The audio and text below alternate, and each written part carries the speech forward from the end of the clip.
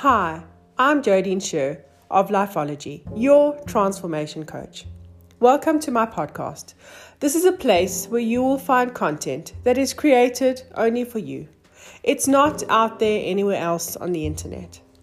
I understand how important it is to have the opportunity to listen to content while you're carrying on with your everyday life. I enjoy podcasts as much as I'm sure you do, and that's why this place has been created for you. Let's see what today's topic is all about.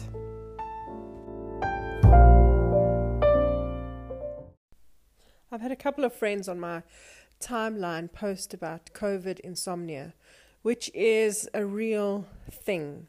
A lot of people who haven't suffered from insomnia before are definitely suffering from it, either the inability to fall asleep, or you fall asleep, wake up at irregular hours, and then really struggle to get back to sleep.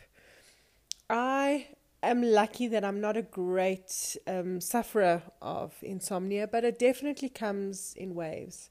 And I have a belief system about our inability to sleep and when it happens. So I honestly believe that our ego knows what happens when we sleep. The ego is the part of us that needs a lot of nurturing. I will do an entire podcast on how we are treating our egos so incorrectly. But our ego needs to know that whatever we do, we are going to be safe and protected, and doesn't want us to do anything big and bold. And that's why the fear-based stuff is always linked to the ego. Soul, on the other hand, knows that we are brave and strong and really have the ability to do things in our lives, get our mental space right where we don't have to figure all the plans out, but if we had to shift ourselves energetically, we would be able to align more with the universe, and everything around us does have the capacity and the ability to change. Ego doesn't believe that so much. And in our time of sleeping, our mind steps aside, it falls quiet, and then when the mind steps aside, so does ego step aside.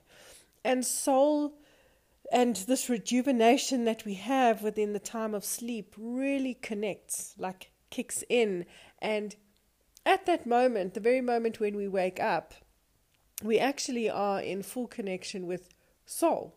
So we are whole and complete and know that we are brave and strong and can make a change and do something different from the moment we wake up in the morning and think differently and be differently.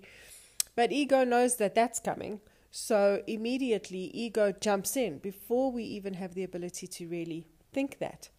So when ego knows that it's time to sleep, that's why the mind rattles on and on and on, because ego knows that sleeping is not a good idea. You could wake up braver, bolder, more rested, and might put yourself at risk. So I do not have a technique that I can give you that I have created myself. I use one that I have used for a long time, and it's a form of meditation called Yoga Nidra. It's so beautiful. And what Yoga Nidra does is, first of all, it's very important to listen to a couple of options and find the voice of the instructor that you really like and work with best, because it's this process where your mind needs to quieten down and just literally listen to this spoken journey that the Yoga Nidra practitioner takes you on. That's what's so incredible and important about it. You might find one where it says lie flat on your back in a pose called corpse pose, but you don't actually have to do that. You can get into the nice, comfortable position that you use when you fall asleep, like get yourself really comfortable. And the point of Yoga Nidra is to let the practitioner take you on this guided journey. And it's so deeply guided that the mind has no option but to be distracted. Fall into calm, fall into a space of peace, and then eventually fall asleep. I've given so many people Yoga Nidra to use, and 90% of them come back and say to me, it's definitely worked. So give it a try.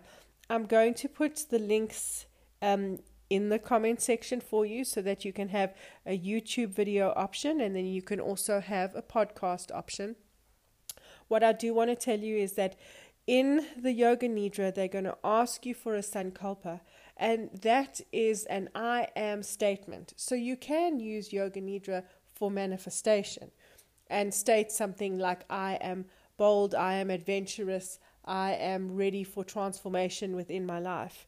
But when you're using it for sleep, you can say, I am ready to sleep. I am ready to be well rested. I am ready for a good night's sleep. You can say something like that. They're going to ask you to say it 3 times. If you're going to do this practice over and over again, then repeat the same Sankalpa all the time so that your mind can truly connect with this I am statement, and then the knowing that sleep and rest is so important. If you try and use Yoga Nidra and you still struggle to sleep, please reach out to me, because I honestly believe that it stems from this fearful space where the ego is. And as the transformation coach, there is a lot of ego work that I do in guiding and supporting you in how to build a strong, nurturing relationship with ego so that you can settle it down and we don't live in this awakened space of being so afraid through the day so that by the time it comes to night, we don't have the ability to sleep. I really hope this helps, and I wish you restful nights.